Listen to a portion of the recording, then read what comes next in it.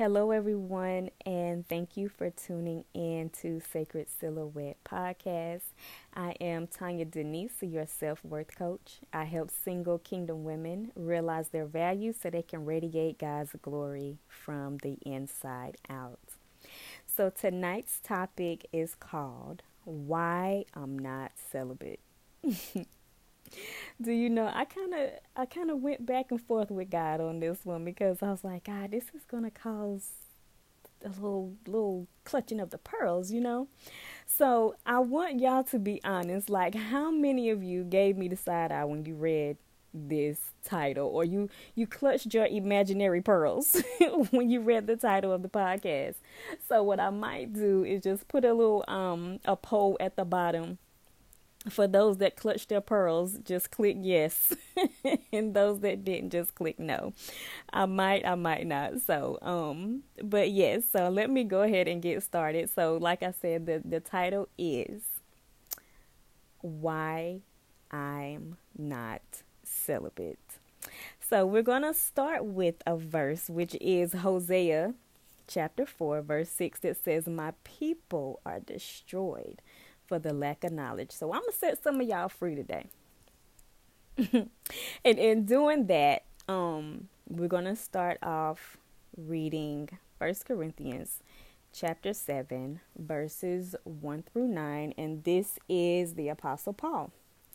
And the title of it is Advice on Marriage. I'm reading from the New American Standard Bible. Okay, so chapter 7, verse 1 says, Now concerning the things about which you wrote, it is good for a man not to touch a woman.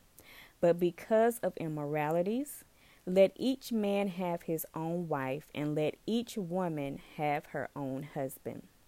Let the husband fulfill his duty to his wife, and likewise also the wife to her husband. Verse 4. The wife does not have authority over her own body, but the husband does. And likewise, also, the husband does not have authority over his own body, but the wife does. Stop depriving one another, except by agreement for a time, that you may devote yourselves to prayer, and then come together again, lest Satan tempt you because of your lack of self-control. But this I say, by way of concession, not command. So what he's saying is, this is what I'm saying regarding the words that he's getting ready to say next. So he's saying, this is what I'm going to say, but it's not a command. So verse 7 says, Yet I wish that all men were even as I myself am. However, each man has his own gift from God, one in this manner and one another in that. But I say to the unmarried and to the widows that it is good for them if they remain even as I. But if they don't have self-control, this is verse 9, let them marry, for it is better to marry than to burn. So, blessings on the reading of the word. So that was Apostle Paul just giving instructions to those that were married, and the ones that were unmarried, he was like, I wish you could remain as I am. And the reason he said that is because further down, he will say that, when you're not married, you're serving God. You have a lot of time to serve God and spend time with him without the responsibilities of, maintaining a marriage.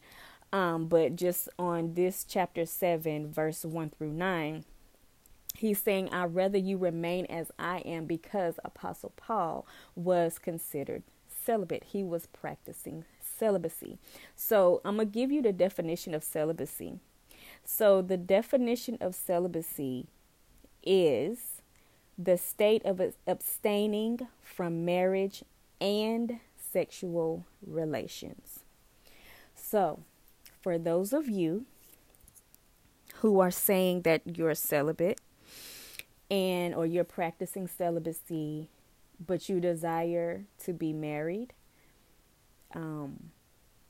that's Not going to happen. So I will say to you, that's why I say I am not celibate, because I desire to be married. So I'll say that I am a woman in waiting, or I am abstaining until marriage. And I'll even read the definition of abstinence. Abstinence is the fact or practice of restraining oneself from indulging in something. So you can be abstinent from anything. You can be abstinent from alcohol. You can be abstinent from sugar.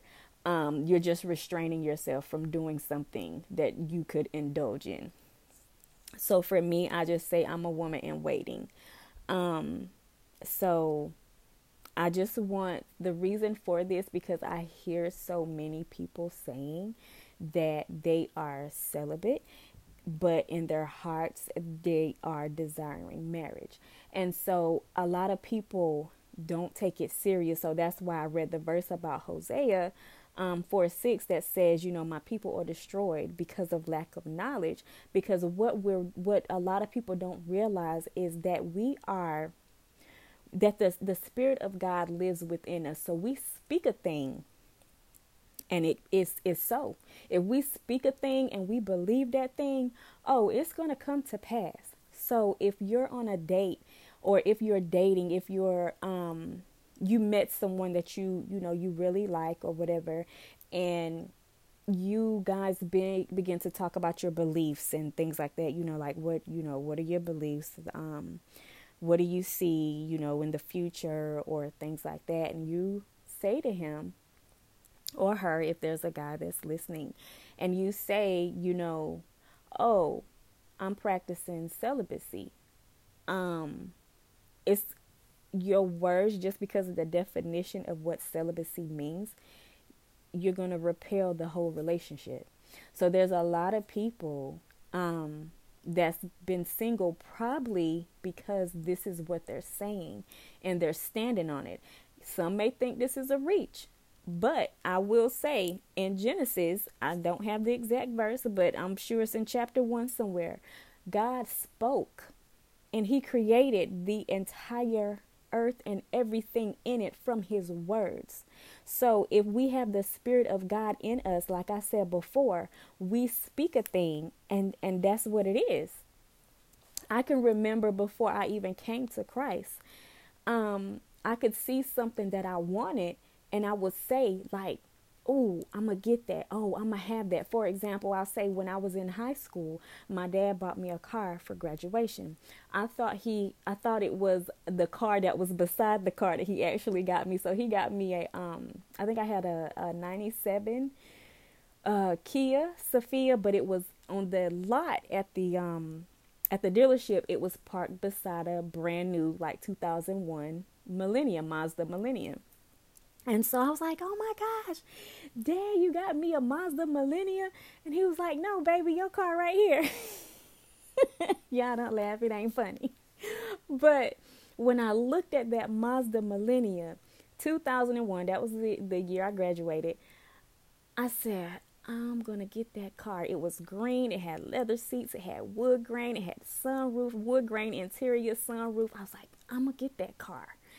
And so, do y'all know, a few years later, I had a car. I don't know if it was the same car because it was used. My car was used. I ended up getting a car, 2001 Mazda Millennium, wood grain interior, leather seat, sunroof, just like the one I said I was going to get when I got my car for graduation.